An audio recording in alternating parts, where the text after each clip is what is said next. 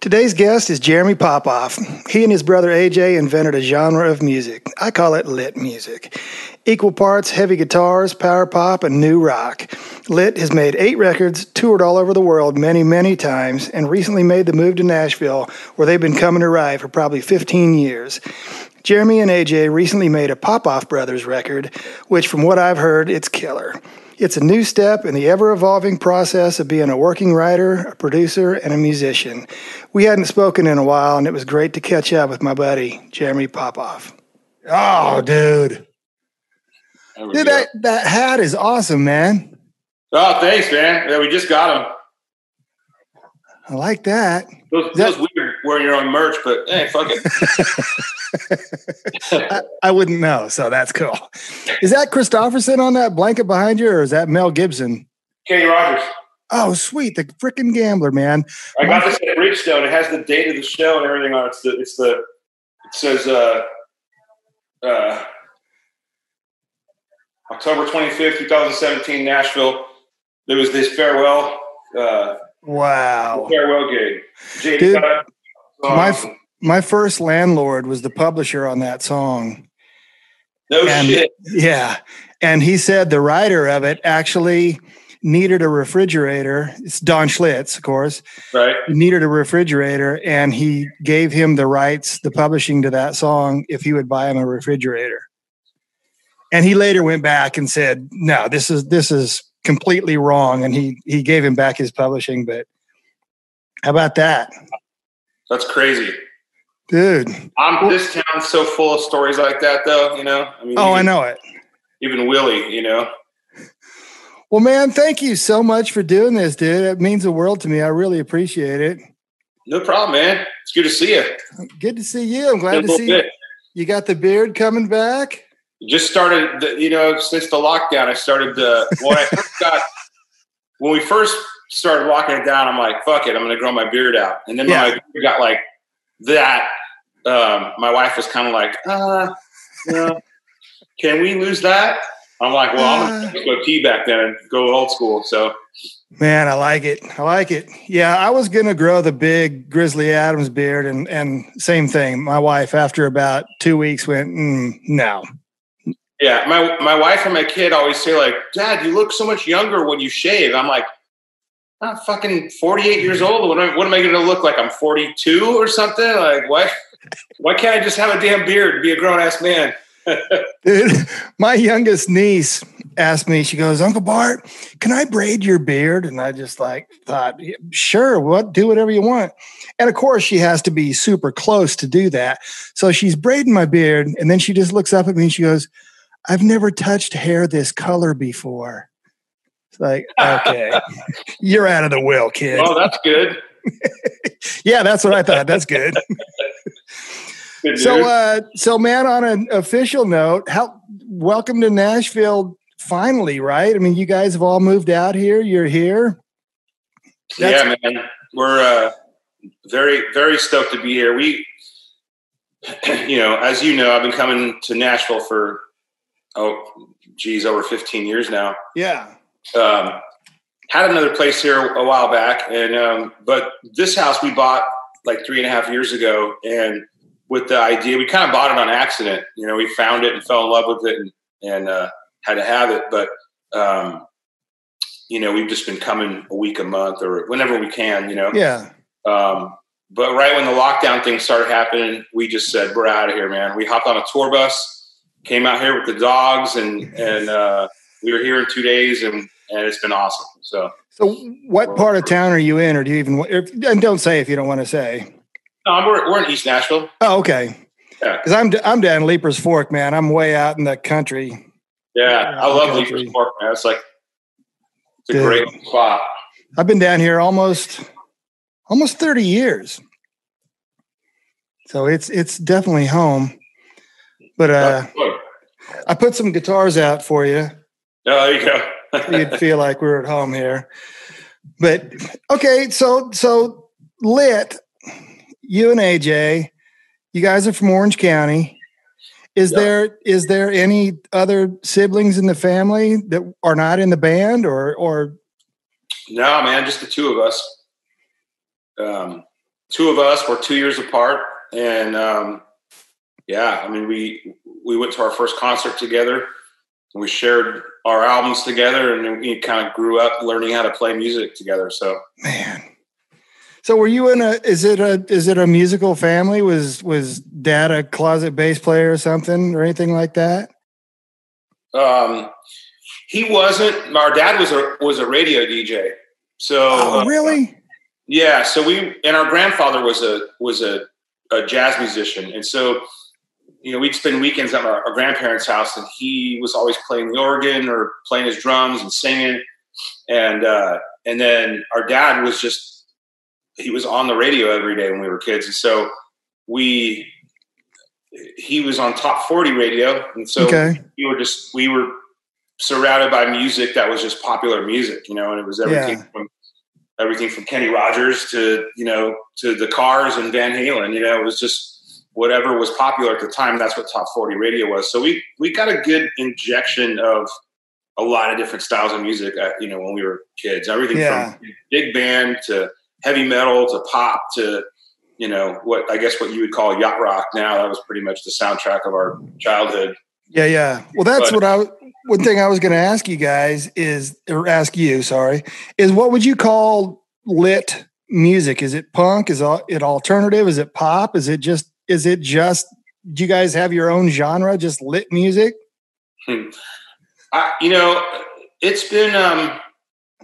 It's been classified as so many different things. I mean, we definitely became kind of known for that late 90s, early 2000s era of pop punk or alternative but we've always just considered ourselves a rock band, rock band, because we've got so many different influences and styles, and all of our records have kind of gone different places. We've experimented with all kinds of different, even on A Place in the Sun, which was our biggest record, that had My Worst Enemy on it. I mean, that had a song that had the horn section from Earth, Wind and Fire was, on one song. And then we had, we just were never afraid to just try stuff and to explore different sounds or different styles or whatever. So, but underneath it all, we're a rock and roll band.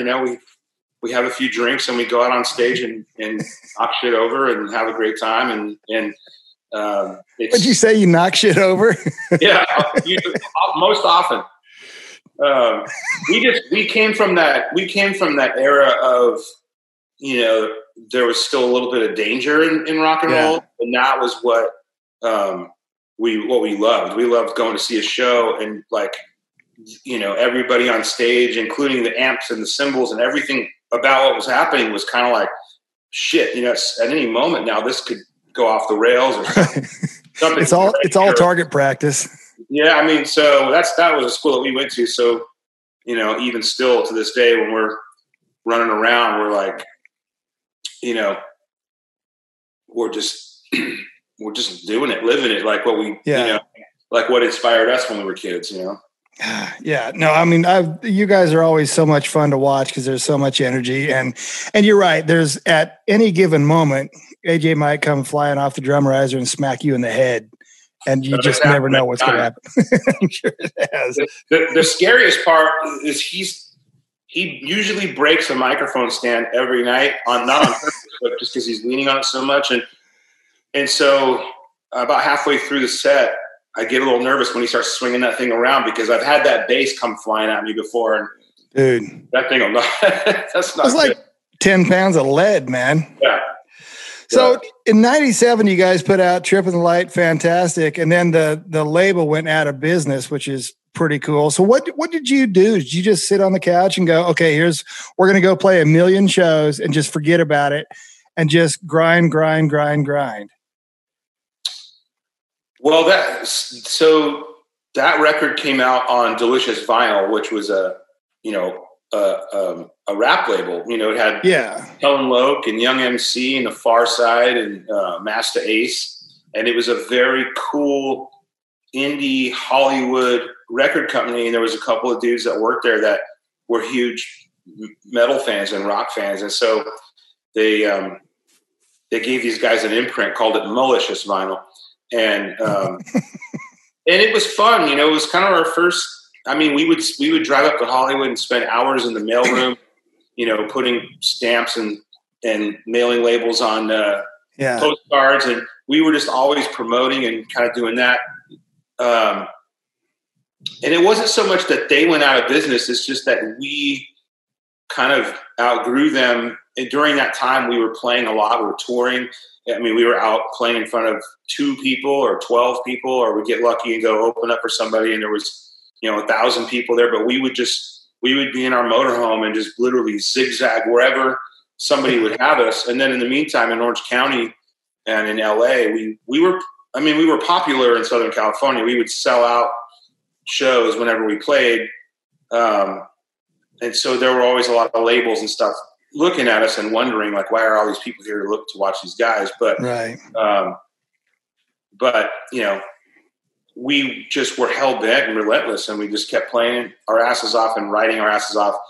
And a lot of people think that A Place in the Sun is our first album, but and that whole thing, like, you have your whole life to write your first one and 6 months to write your second one. Well, Place in the Sun was our second one, and we had a little more than 6 months to write it, but we wrote it relatively quickly, and probably in the span of maybe a year and a half, that record was written, and every label passed on it.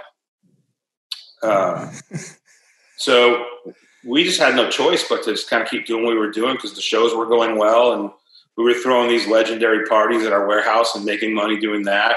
Right. And then, and then all of a sudden one day, boom, RCA called, and it was off to the races within like weeks after that. And RCA had passed on us 3 times, I think.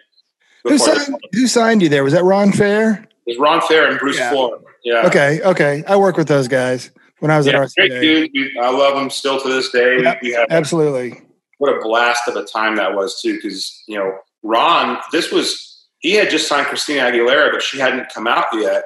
Oh, wow. And the last couple things that he had signed at the time weren't really successful. So he was kind of like, he wanted to sign us, but he was like, I don't know if I got the clout to do this on my own. So he had to bring Bruce Floor into it. Okay. Bruce was one of the guys that had passed on us already. It's funny just how it all worked, and what a big year that was for both of those guys and us and the radio team. And then right out of the, right behind us was Christina, and then Bruce had Foo Fighters, and it was just there was a momentum at that time that was just awesome to be part of that, and to be, in that water to ride those waves, because it was, what a blast. Well, that record totally put you into arena land. I mean, the first time I saw you guys, you were on the road with No Doubt here in Nashville, and you were a certifiable amphitheater act. I mean, that had to feel good to go out there. And did you guys just have the vibe of like, okay, not all these people are here to see us, but we're going to make the headliner work that much harder? Because you guys were killer, man. Oh, thank you, man. I mean, at that point on the No Doubt tour, we had been on tour nonstop since January of the previous year. So the No Doubt tour was summer of 2000, and we had been on tour since January of '99. So literally hadn't been home. And our original game plan, if you can call it that, in our perfect world scenario, we just wanted to open up for great bands, play great festivals, get on the radio shows, and just play in front of as many people live as we could. And then the plan was right out 2000, spring of 2000, do a U.S. and Canada headlining tour, and we did, and it was awesome. But we had to cut it short because No Doubt called and said they wanted us to do, I think it was a 3-month tour, the whole U.S. and Canada. And at the time, I mean, we actually contemplated not doing it, because we were like, damn, we're in the middle of our headlining tour. And then after this, we were thinking about maybe going home for a little bit, and, right. And seeing if we still have any family or friends left over there. But yeah.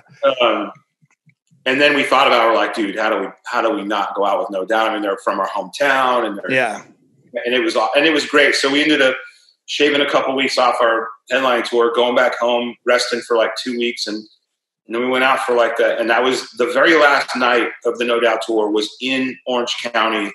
And, man.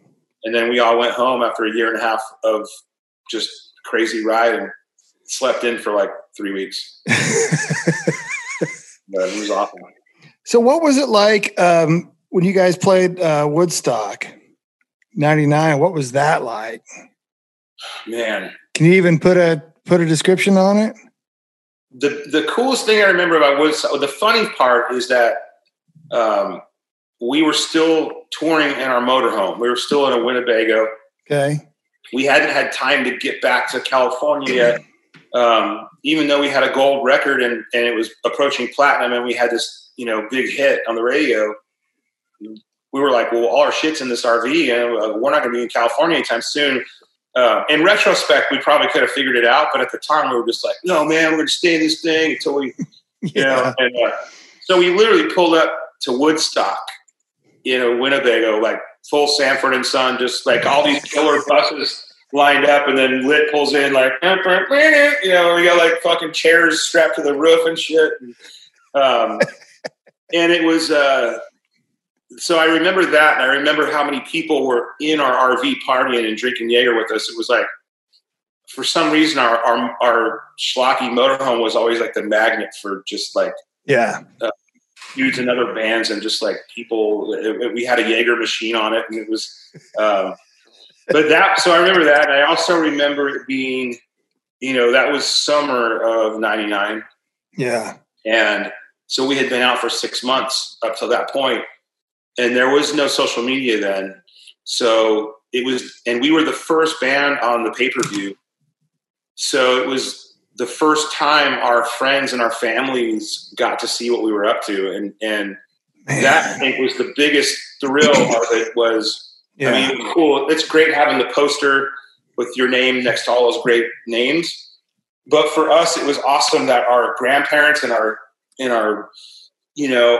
friends and just everybody, our parents, they got to like, put it on their TV and go, oh, look, there's the boys and they're doing it. And wow, look at that crowd. And we knew they were watching. So it was kind of neat, But do you have any idea how many people were there? Geez, I have no idea. That's got to. If you see footage of Lit playing it, we were actually on the side stage. Oh, so, you were? I mean, I think there was maybe 80,000, 90,000 people on the damn side stage. Yeah. Well, I don't know if they called it the side stage. There was definitely, I don't know if it was the east stage and the west stage or whatever. There were two. I mean, our stage was massive. Probably still to this day one of the biggest stages we've ever been on. So I don't know that the other one was necessarily bigger, but it was crazy. I mean, it was like, probably one of the first times that I looked over and like really had a tough time seeing where Kevin was, because it was like, right. 80 yards away or something crazy. You're just looking for a bass guitar. Yeah, and we didn't have any gear yet, so or monitors. So like it was kind of like if you went to the wings or went to rock out in the front to try to look cool on TV, you're like, oh shit, I can't hear anything. So it was fun as hell though. Dude, that's unbelievable, man. It's unbelievable. So you guys do tour album. I mean, you've worked with so many great producers and stuff like Marty Fredrickson and Butch Walker and stuff. Can you describe the difference between producers and how they work with you, because you guys are a self-contained, you're a band. You're not Kenny Rogers who's coming in and just doing songs. I mean, you're a band. Can you just describe the difference in how producers look at you guys or how they work with you guys? Well, of course, I mean, each one of those guys, well, I mean, Butch and Marty still dear friend. I just wrote with Marty. Oh yeah, they're fantastic. Just was texting with Butch yesterday. And, Don Gilmore produced Place in the Sun and Atomic. Right. He was very much, I mean, just the way they make records is so different now. With Don, it was, Pro Tools was around, but it was still relatively new. And so we were still recording to 2-inch tape. And then Don Gilmore had this crazy idea where he, like for A Place in the Sun, he mic'd up the entire drum set and cranked it through a live PA. So he had mics on the drums, but then he had mics in the room picking up the PA. And then he recorded all the drums to 2-inch and then bounced them from 2-inch to Pro Tools. And then once they were edited and whatever, then back to 2-inch.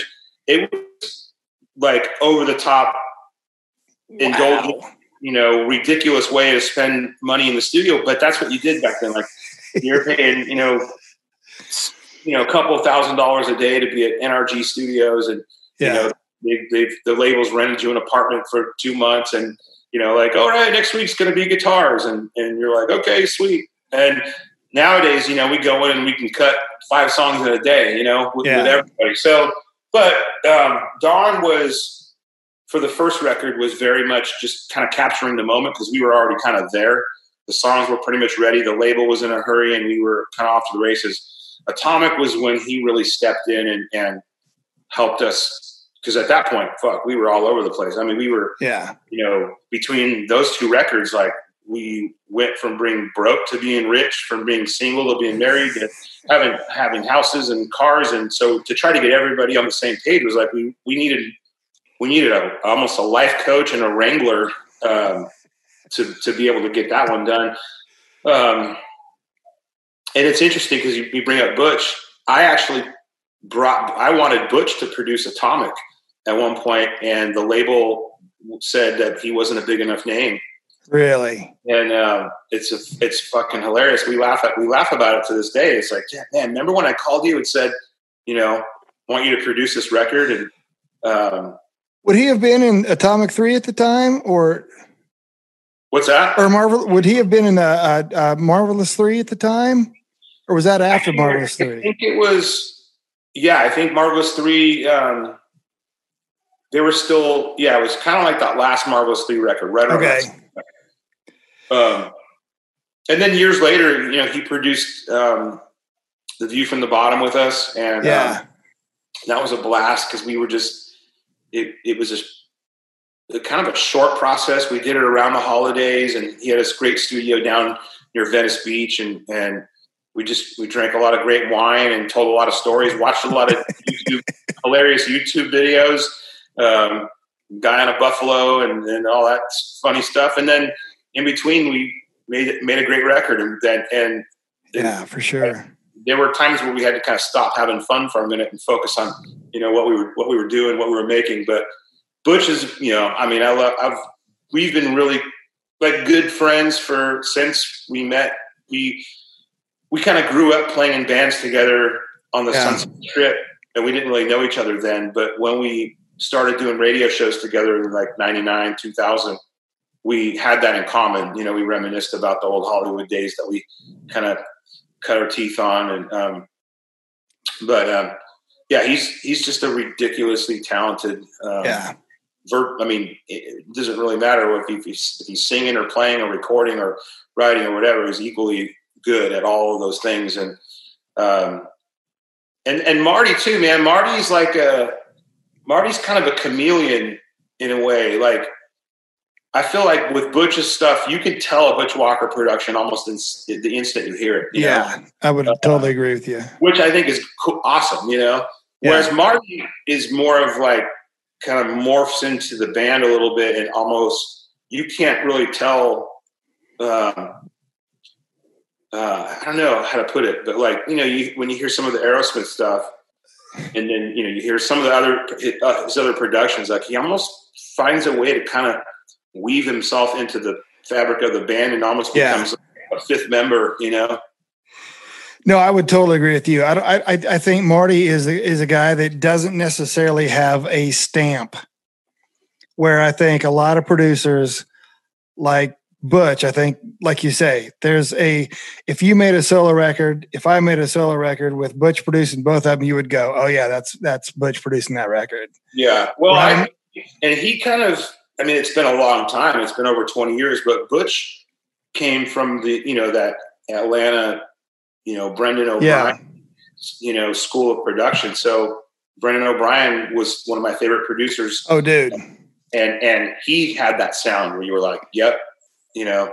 Yeah. Even with like Dave Jordan or some of those guys from back in the day, it was like, oh man, you heard a song, you'd be like, oh, I know who that is. So I love that. I think that's awesome. Yeah. But I also love the other side of it too, when you can kind of be, sort of a chameleon and just, try to pull out from the band what you're trying to get. And ultimately you're trying to get them to sound like a better version of themselves, That's a great way to put it.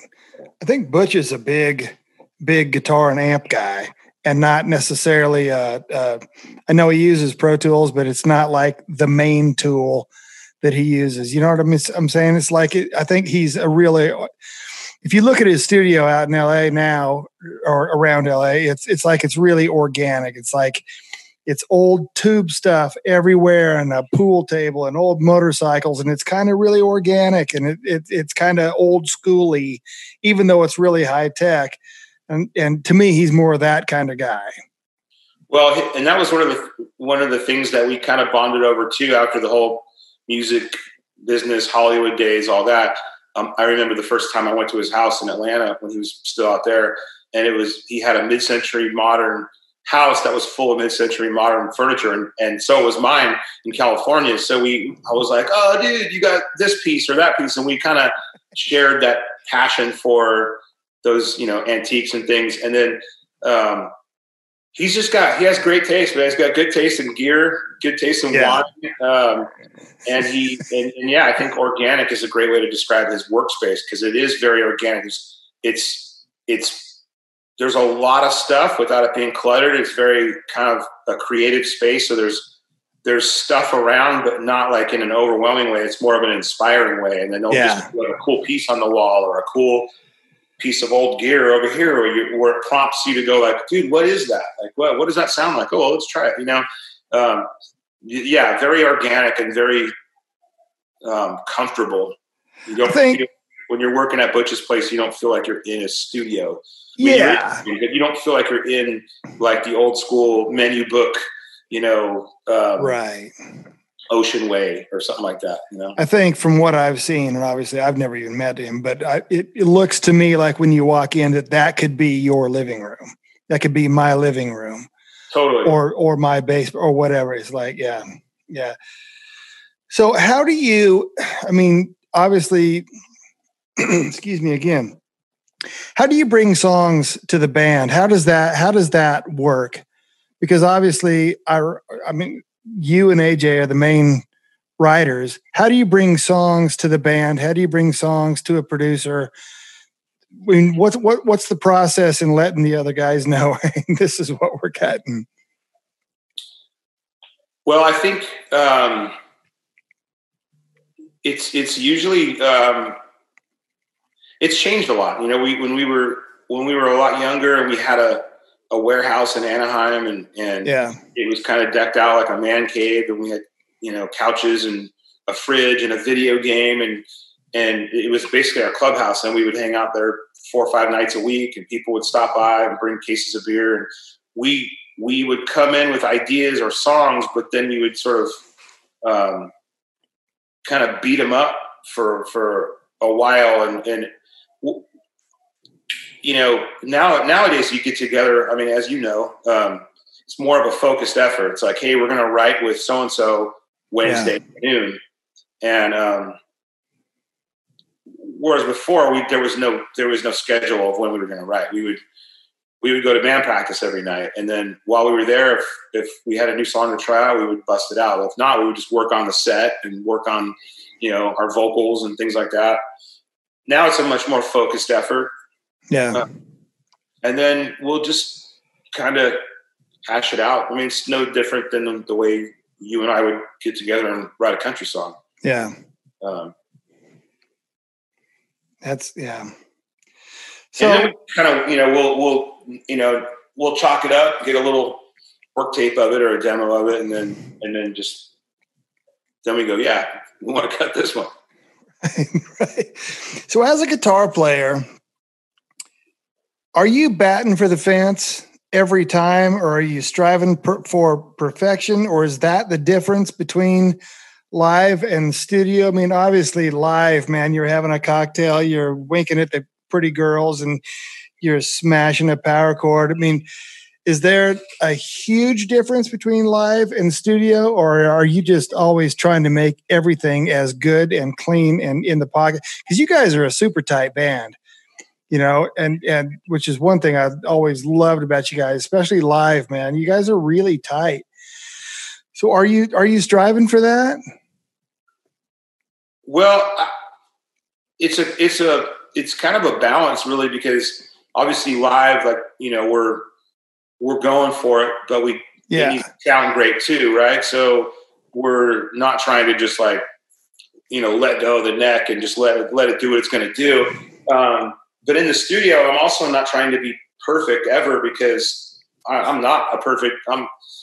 That's not the kind of guitar player that I am, and I wouldn't be able to really recreate that live anyway. So it's about getting a great performance that has a feeling to it, that has a vibe. I would rather same thing with a vocal or even a drum. Even, I don't like when everything is to a grid, or when everything is like super, super just buttoned up so tight that it doesn't have room to breathe.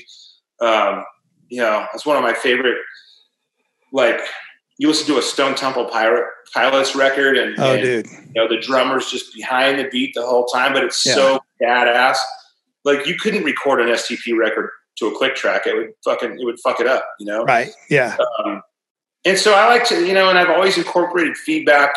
I use vintage Marshall amps, and when I'm in the studio, even if I'm sitting like right here in my little home rig, I'm still holding my guitar up to the Yamahas and trying to get a little bit of that feedback and the pick squeal and all the stuff that I do. It's just part of the vibe. Oh. So your tone also, to me, is always just been so huge for your band, because it's like it's a little heavier than a hard rock record, but it's not like Kerry King, it's not metal. I mean, how did you decide or how did you find that kind of middle ground of your tone? I mean, you said you're using vintage Marshalls. Have you always used Marshalls? I've always used vintage Marshalls. Probably my weapon of choice is the JMP 50 watt. I got a few of those. I've got a screaming combo, but JCM 800s. I've got a few of those, and I've always just loved that. To me, it's the perfect. Especially the early 70s, and even I'll take an early 80s JCM 800. That to me is just rock 101 tone. Like, I can appreciate a Mesa Boogie, or I can appreciate but to me, that's the the standard issue. That's the building block. That's the Remington 870. Exactly. And I use a Kemper live. I modeled a couple of my Marshalls, so it sounds just like it. And I'll fly with that, and then I'll usually, rent a Marshall or whatever. And then over the years, I really love Bad Cat. I love when James was alive, the stuff he was building. Even after Bad Cat, when he was doing the Black Wings, I have a couple of those. And he was just a ridiculously talented builder. Yeah. It's always kind of I always go back to the Marshall. I always go back to the Telly or the Les Paul. I always kind of go back to the just standard issue stuff, I still think you should take a Telly and cover it in duct tape. I just think that'd be the coolest looking guitar. Well, Noodles from Offspring did that. He did?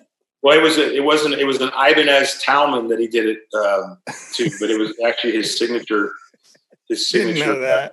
Guitar. Yeah. Dude, your guys' music, I mean, and I don't know, and please don't take this in any way but a total compliment, but your music is getting even more melodic than it was.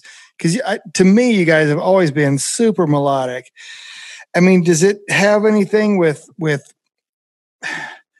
to do with getting a little older, to getting to come into Nashville, or what do you think?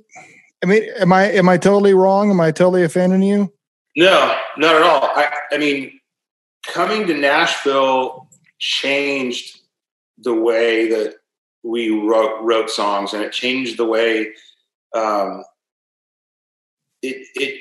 think it had a very positive influence on us, and it opened up our eyes and our minds to a lot of different, not only talented writers who have remained close friends, but just the discipline of it, the craft of it, it became more of a focus as opposed to a byproduct where, like back in the day, songs just sort of happened by accident. They weren't really focused or forced. And then, years later, it wasn't that easy to get, when we were kids and bachelors and broke, it was easy for us to be at the studio 5 nights a week because we didn't have anything else to do, and we couldn't really afford to be hanging out at a bar or whatever. So, right. Years later, when people have businesses, side ventures, relationships, kids, animals, whatever it is, you have to get everybody on the calendar, to have those kind of days. And so it was good around that time when stuff started to be all over the place. Scatterbrain wise was around the time that I came to Nashville the first couple of times and saw you can do this at noon.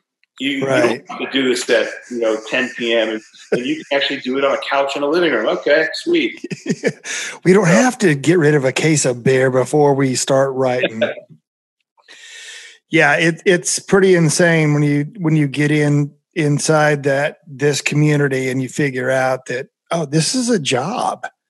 We're going to get together every day at 10 or 11 or 12 and we're going to write a song. It's crazy. So you obviously write quite a bit with one of my best friends, Jeffrey Steele. Who else are you writing with in Nashville over the last 15 years? Who are some of your buddies? I know Jamie Johnson's one of your buddies. Yeah. Randy Houser. Love all those guys. Jamie was just over at the house yesterday. Oh, cool. We're written a bunch with him. Obviously, Steele is he's one of the most talented dudes out there. One of my favorite singers, songwriters, humans. So he's been consistent all the way through. Jonathan Singleton. A badass, and written a bunch with him. There's a lot of great guys. I mean, there's just so many.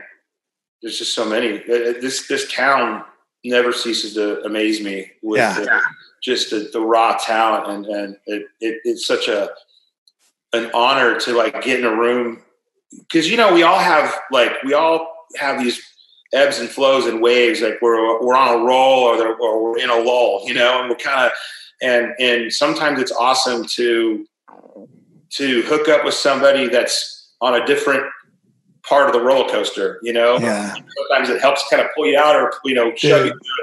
It's cool how it works in this town. That's a great way to put it. I've always thought that, excuse me, again, holy crap, over the years, you go, if you and me write 20 times in 2 years, some days you're going to write the song. Some days I'm going to write the song. Some days we're going to write the song. And you just go on any given day, man. That's why, you just kind of go, I'm going to show up. I got nothing but a guitar. What do you want to do? And some days you're just on fire. You can't wait to get there. And you go, I got a verse and a chorus. What else do you want to hear? Yeah. And it's just such an interesting, and it's still just, I mean, I've been in this business for 35 years or whatever. And just that someday, you start and there is no song, and 3 or 4 hours later, there's this song, man. And it's so spiritual and ethereal and magical. It just, I don't even know how to explain it, man. I'm with you, man. I've told people that, when people say so how do you like to do it? Is it the words first, or is it the music first? Right. I'm like, I'll take it however I can get it, man.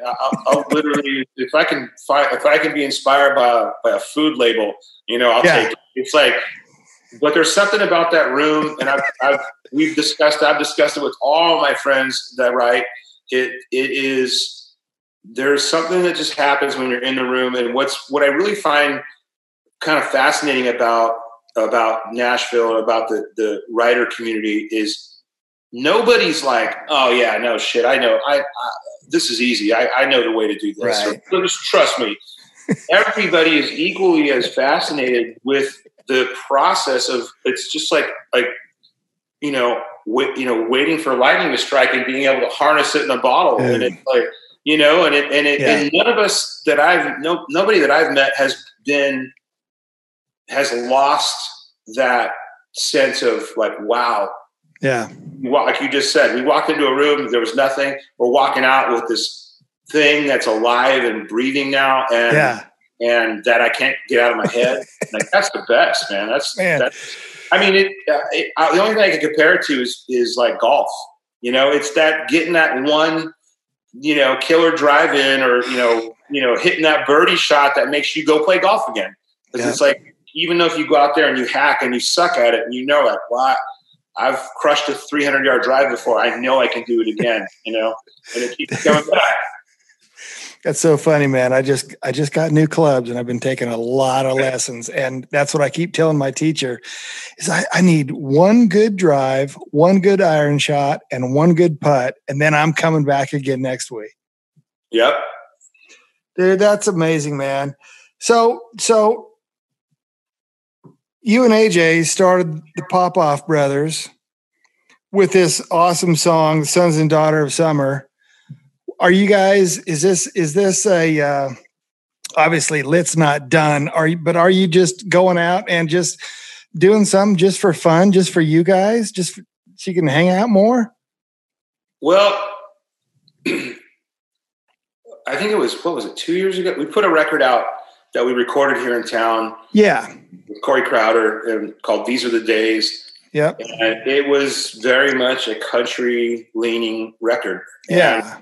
Because I think that it was kind of like it had been a few years since we put a record out. We were writing all these songs that we were really stoked on.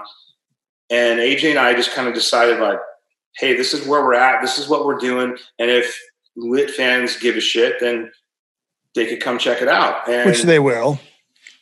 And I think that it's really, as a record, I think it's one of our best. I think the songs on it are really great. But I think it was a little confusing to both the country community and the rock community, even though, My Worst Enemy, I joke about it. I mean, if you walk up and down Broadway, well, pre-COVID, but if you walk up and down Broadway, every country band in any honky tonk is playing My Worst Enemy 2-3 times a night. Country fans know it. Chase Rice and Dustin Lynch and other guys, put it in their set, and the crowd goes apeshit. And so it's not that weird for us to love country the same way country loves certain rock songs. Yeah, for sure.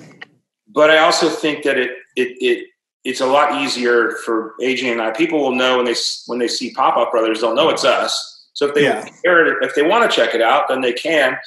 But we're going to focus Lit back towards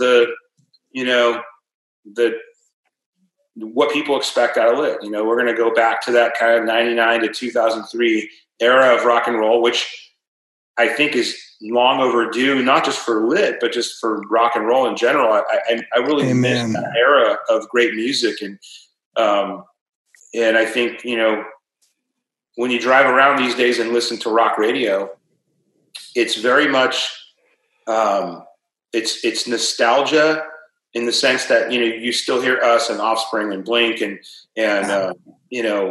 whatever those bands were, Jimmy Eat World. It's like, it's all that era. And then it's like some new stuff that you're like, wait, what the hell is this? We skipped like a decade of like new bands. I mean, there was a couple, but when you look at those festivals that we were playing, man, with like, it was like, Kid Rock and The Offspring and Red Hot Chili Peppers and Stone Temple Pilots and, all these huge bands, No Doubt and Foo Fighters and, and even like Black Sabbath, we got, Kiss, we got to play with, and just like these monster lineups of just, crazy bands that had sold millions and millions of records. And then it was almost like 2005 came around and it was just crickets, you know, when it came to like that, just that energy of that genre. I don't really know why or what happened, but that's a really good point. It's weird to see on like Instagram and stuff that Pantera's first record is 30 years old. That's just so weird. I mean, like everything in the world every day makes me feel old, but that really makes me feel old. Yeah. And it's just feel old that ours is, you know, that Place in the Sun is 21 years old this year. Is it really? Jeez. Oh yeah, it is. Wow. But we had this whole Place in the Sun turns 21 tour planned, and before we got fired, before we lost our jobs this year. But I say that actually we're going to Texas tomorrow to play. Oh yeah, I was going to ask you about that. What are you doing in Texas? We're playing a show. It's about an hour outside of Dallas, and it's an outdoor like concerts in the park kind of series. Okay, cool. And you know, it's been a little nerve wracking. We've had guys in the band and girls of guys in the band that have been concerned, and of course we're concerned, and we've been in daily contact with the promoter. We have our own contract writer now. Because we're playing Sturgis next month. We had like 50 shows, and now I think maybe we have 6 or something, but we're going to do our best to hang on to them and to do them because one, I think we can do it safely. All the protocols that we're going to do, I mean, we're all going to monitor each other and make sure that everybody's good and healthy. Yeah. Make sure that the runners, you know, clean and wearing a mask, and the vehicle's clean, and we're wearing masks on the plane in the hotel, and making sure that, you know, there's no stragglers or extra people hanging out backstage, and just keep it tight. And then once we're up there, we will have gone through all of that to get there. And as long as the crowd will be, you know, show the same respect back, and, you know, throw a mask on if they come up to the front of the stage. So this isn't a drive-in show. This is an actual show. Well, it's you know, there's going to be lawn chairs and blankets, and, you know, I mean, at least I think there will be people standing up. But it's tough. You know, it's tough as the artist. Like, you know, you saw what happened to Chase, and it's like there's these people. You know, I was in California last week, and I was at an outdoor restaurant with my mask. Took it off because I was sitting at the table having a drink. All the tables were spread out. It was just, you know, and just you see this asshole come walking in with his camera, and he's just walking around filming people, and you know, there's one at every show too, just trying to get that one shot that they can, you know, fuel the flames for. And it's like, you know, I think, and we'll see, man. I'll call you next week and let you know how it went. But I don't see the difference between, you know, if we can do all these things that we're doing to get up onto this stage, and as long as the promoter and the security of them tell people, hey, you know, stay on your blanket, stay in your easy up, stay on your tailgate, or if you're going to stand up, put your mask on. Yeah. It's no different than the crowds I see at Kroger or Home Depot. Man. I mean, you know, amen. So it's like, we can do it. We can do it safely. Yeah. And, but I think it has to be more of a respect thing. I think fans, I mean, look, there's not a lot of us left that have any shows, whether they're for us to go play or for you to go see. Yeah. There are very few and far between left in 2020. Yeah. And the only way that they're going to survive and stay on the calendar is if people start seeing pictures of crowds all wearing masks, so that the people that are waiting to attack live music, just like they're attacking bars and everything else, I mean, we're just giving them we're giving them fuel to attack us with. And it's just put the fucking mask on and let's have a rock show. And then absolutely. I mean, I've been saying for months now, it's a lot easier to wear a mask than it is to wear a ventilator. Well, and here's the thing too. And I was telling this to one of my friends the other day. I don't know that masks work. Yeah. But I don't know that they don't. Right. And I don't want to be on the wrong end of that. but it's more of a respect thing. Like I wear one when I go to the store. I wear one when I go to a restaurant out of respect for the employees there. It's not about me and my political beliefs or whether I think they work or not, or is it an N95 or a piece of cotton. I don't really give a shit. I'm just saying like, hey man, I care about you. I appreciate that you're here working. I know that you're, on the meeting you halfway.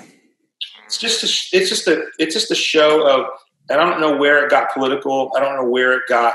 Yeah, I don't know either. I just feel like it's a sign of respect, like holding the door open for somebody, or asking somebody to need a hand when they've got a flat tire. It's like, wear a fucking mask when you go in the store. That poor bastard has to work fucking 8 hours today. Yeah, and he doesn't care what you think or what your politics are, or if you're right or you're wrong. Just show a little love. And I think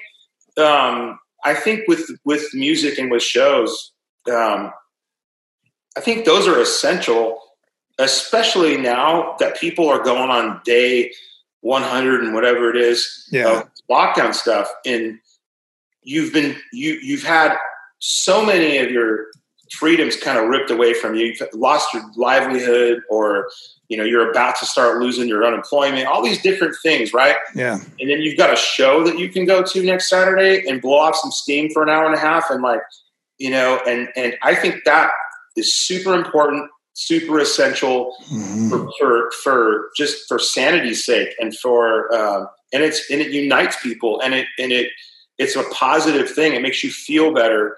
And when you take that away from people, it's just one more thing you're taking away. It's just further down the rabbit hole of despair and hopelessness and all that stuff. And I'm not trying to say, believe me, I'm not trying to pat myself on the back. I'm saying live music in general. Like, if there's a chance that you can go see a concert in a park or see a drive-in, listen, for me, for you, for anybody going to play a show, there's nothing different about what we're about to go play in Texas than a drive-in. We still have to travel to get there. Our crew has to travel to get there. We're all still in close proximity with our band and our crew, and we've got to do all the same shit. Once we get on the stage, I don't care if you're in bubbles or cars or helicopters. Our job is the same, So it's like, so that's why I say, I think it can be done. I think it can be done safely. I hope so, but I think everyone has to just ditch the politics and just make it more about like, I'm not fucking up my chances of going to this concert. I want to, Man, the one thing I completely agree with what you're saying there. The one thing it's getting super weird is the Live Nation thing with guarantees and everything, just absolutely raping bands, in the future. And I hope they get that under control, because that's going to kill every small to mid-level act. It's not going to kill you guys. It's not going to kill Journey. It's not going to kill Def Leppard, but it's going to kill every small act. And I hope they get that under control, man, because that's just what they're doing. I think is awful. Well, I think instead of, I understand it, and I understand the fear of, because everybody wants to start putting stuff on the books for next year. Yeah. But we've seen how quickly that can change just on a dime. Yeah. Here in Nashville, just today, and they said, "Oh, we're going to go ahead and extend the curfew, the bar curfew till mid-August or something." Yeah. There's no rhyme or reason, and they're going to keep extending it. It's like when they raise the price of your water or anything, they don't ever call you and say, "Hey, guess what, man? Now we're out of that slump. We're going to lower the prices now." Right. It's the same thing when you give these guys way too much power to make just blanket statement rules like that. They're not gonna be incentivized to undo that shit. Not anytime soon. It's like, but hey, let's see how much farther we can push this. And it's like, fuck, man, 120 something days. Something's not working, right? Something's not. But.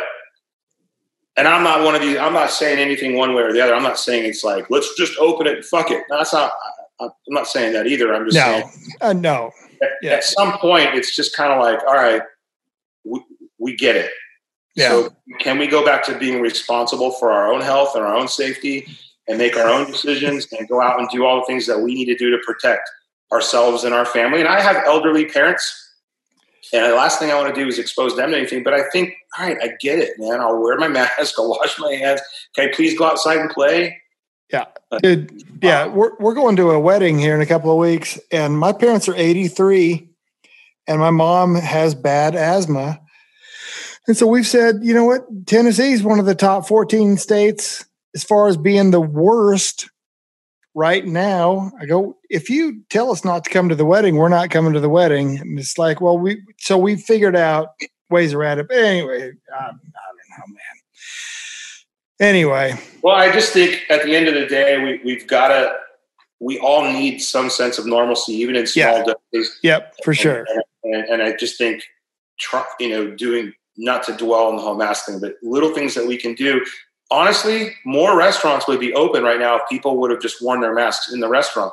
It wasn't a picture of a guy sitting, with a mask on that fucked it up for everybody. It was the guys going in and getting in fights with managers and servers because they refused to wear one. It's like, well, now we're all sort of screwed. And it's the same thing with the shows and anything else. So little things, baby steps. I hope that this time next year we're laughing at all of this and going, God, can you believe that we went through all that?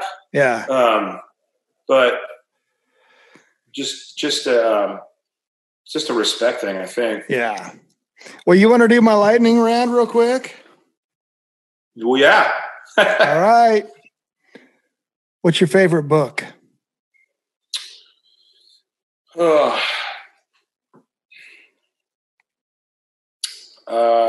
Shit. Well, I've only read 3 in my life.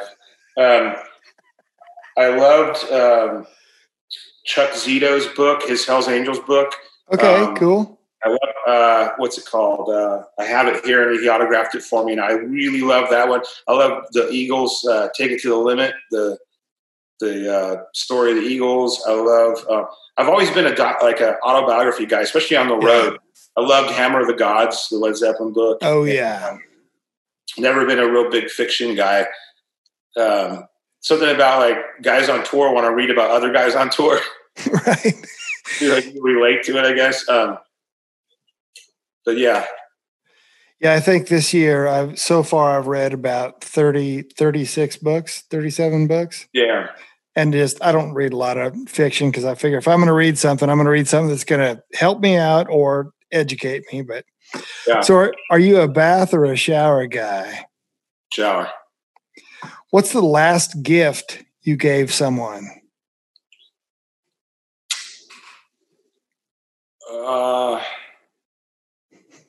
I think I give a lot of people gifts all the time, but probably the last significant thing I gave somebody, I gave this kid in Orange County one of my Gibson Flying V's before I moved.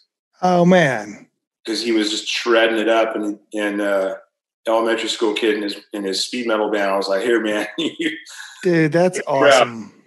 But that's killer. Shit. I might need to go buy somebody a gift today. So you mentioned this an hour ago. What's the first concert you saw? How old were you? And did you get a t-shirt?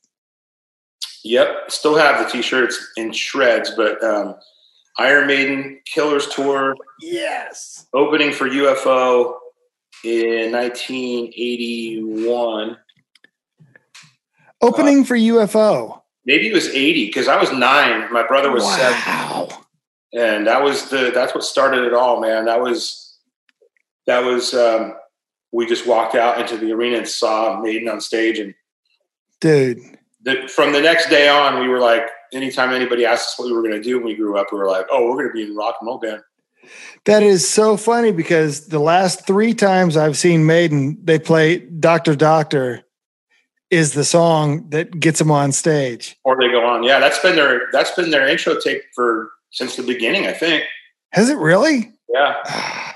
When you hear Dr. Doctor come on, you know they're coming on next. Yeah. Yeah. With Kiss, when Kiss would put on Won't Get Fooled Again. Right. And then the second scream, the volume would go up, and then you knew that they were coming out. So what song do you wish you would have written or sang on? Whew. I know that's a toughie.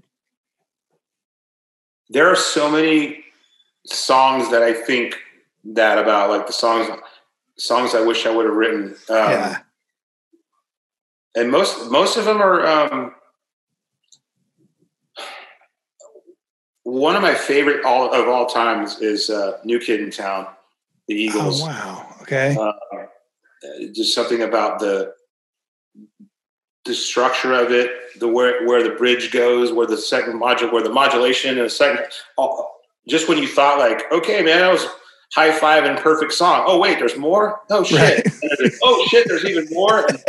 And, I mean, I'm just a huge Eagles fan. I just fucking love all their.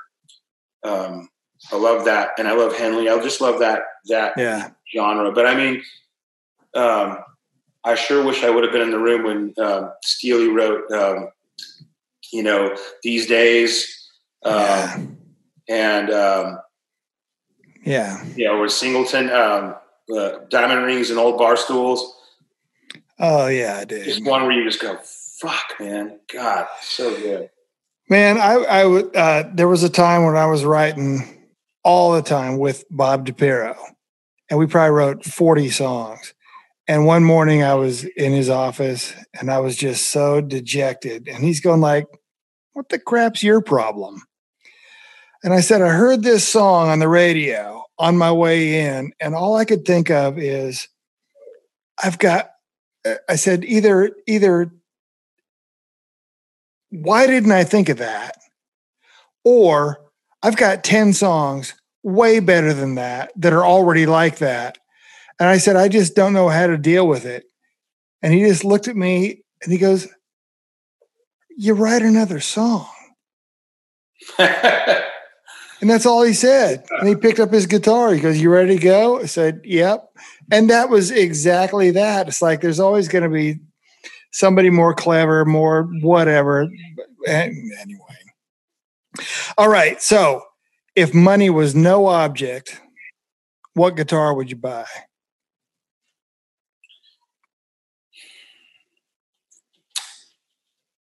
Man, I don't know.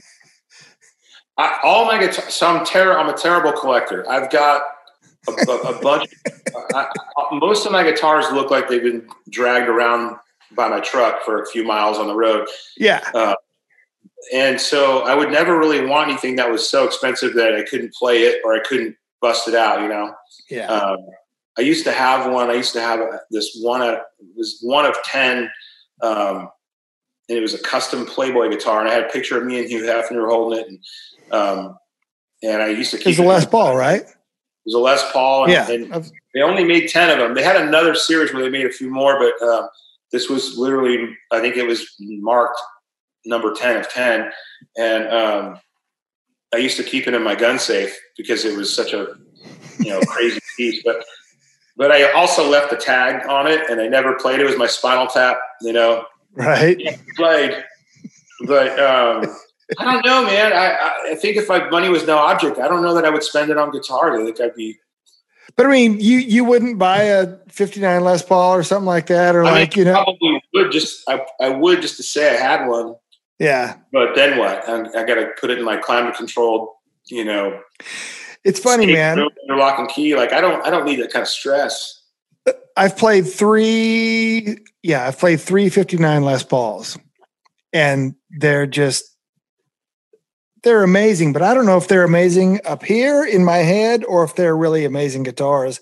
And then I think Kirk Hammett bought Gary Moore's 59 Peter Green Les Paul. It's like, well, that must now be the saddest Les Paul in the world because Kirk Hammett's playing it.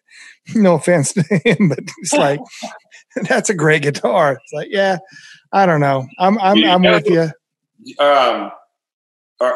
John Stone, buddy of mine in town, writer, musician, producer. He, if when it comes to collecting guitars, I could kind of live a little bit vicariously through him because he's the guy that he'll just figure out a way to buy it. And so if you've got one of those and it's for sale, his whole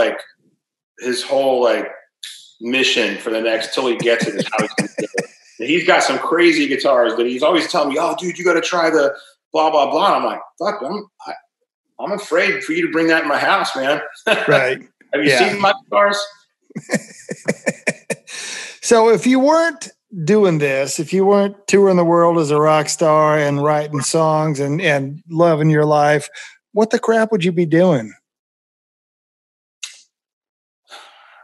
Well, I was in the restaurant bar industry for 15 years, and I have a passion for that. I have a passion for the hospitality industry, and so I think I would probably be diving into that. And I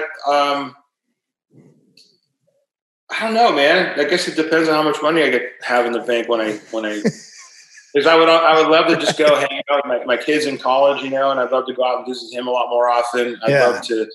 My wife's crushing it with her business, and I'd love to even just let her be the hero for a little while, and work on some projects around the house or something. But man, I'm one of those guys that I'm always doing 3 or 4 things, whether it's going to play a show tomorrow, writing a song a day, get back, working on this, real estate thing or this or that. We also, host an Airbnb, and I need to be able to go all in a couple different directions so that when I go back to something, I'm inspired and fresh. I don't do well when I'm just focused on one thing for too long. Yeah. So I like having a few irons in the fire. So what's your wife's business? She's in the hair. Well, she's a hairdresser, but she's in the hair and skincare business. Okay. So she's just killing it. That's awesome, man. So what are you listening to these days?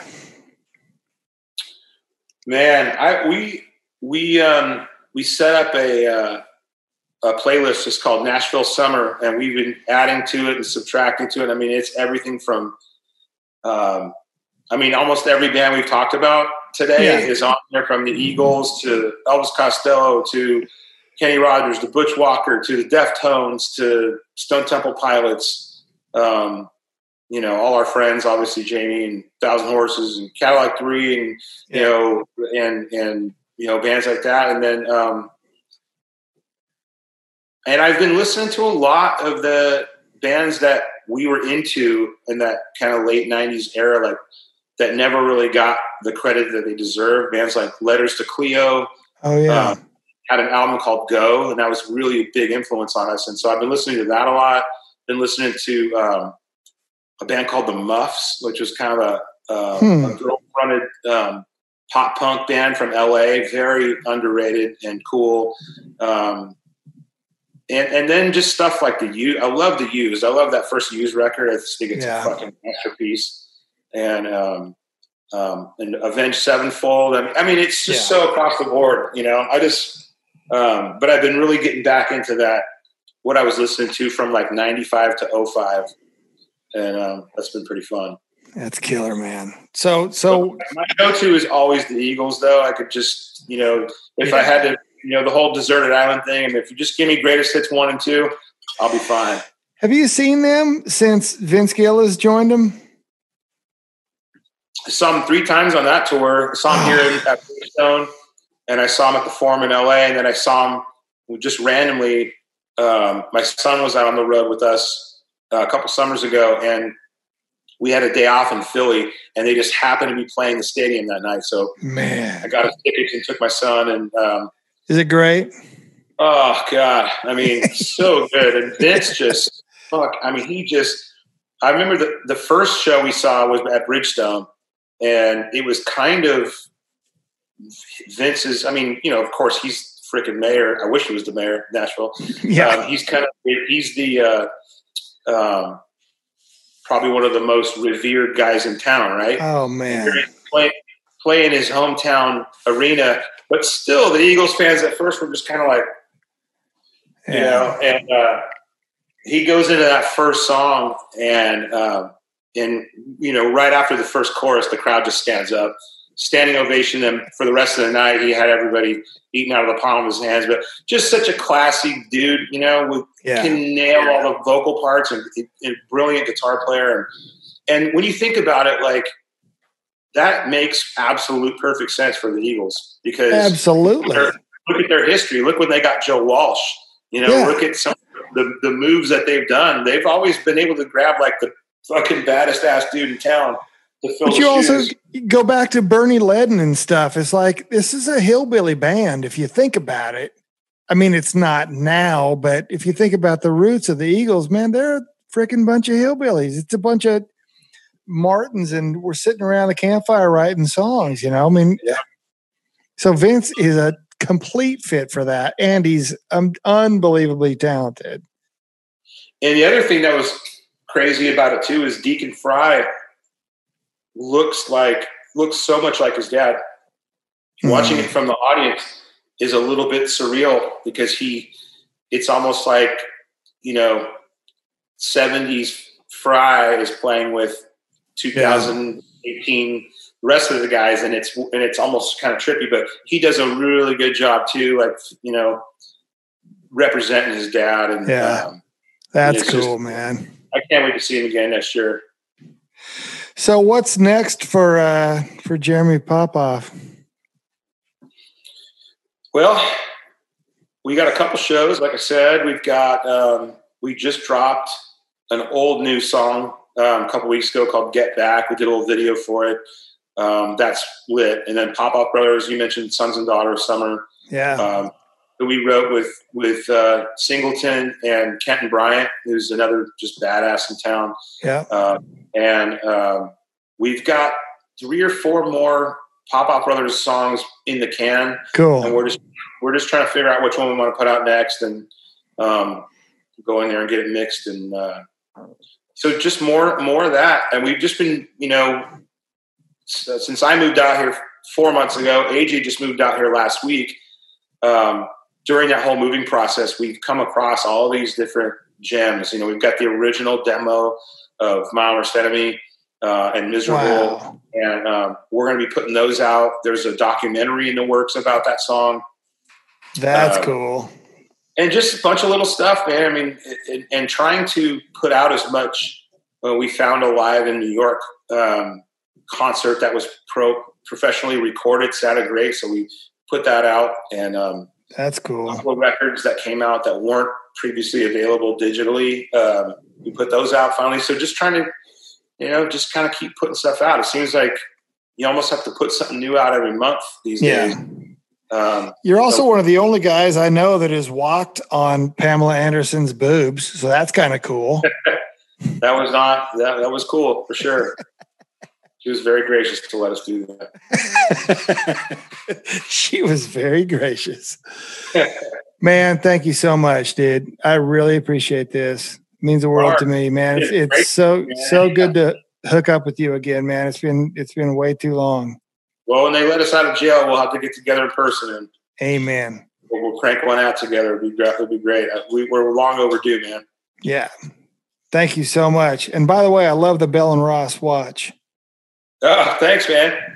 Yeah. It's like a tank. Yeah. Man, have a great evening. Thank you, my brother. I'll see you soon, man. Okay. Bye-bye. Later.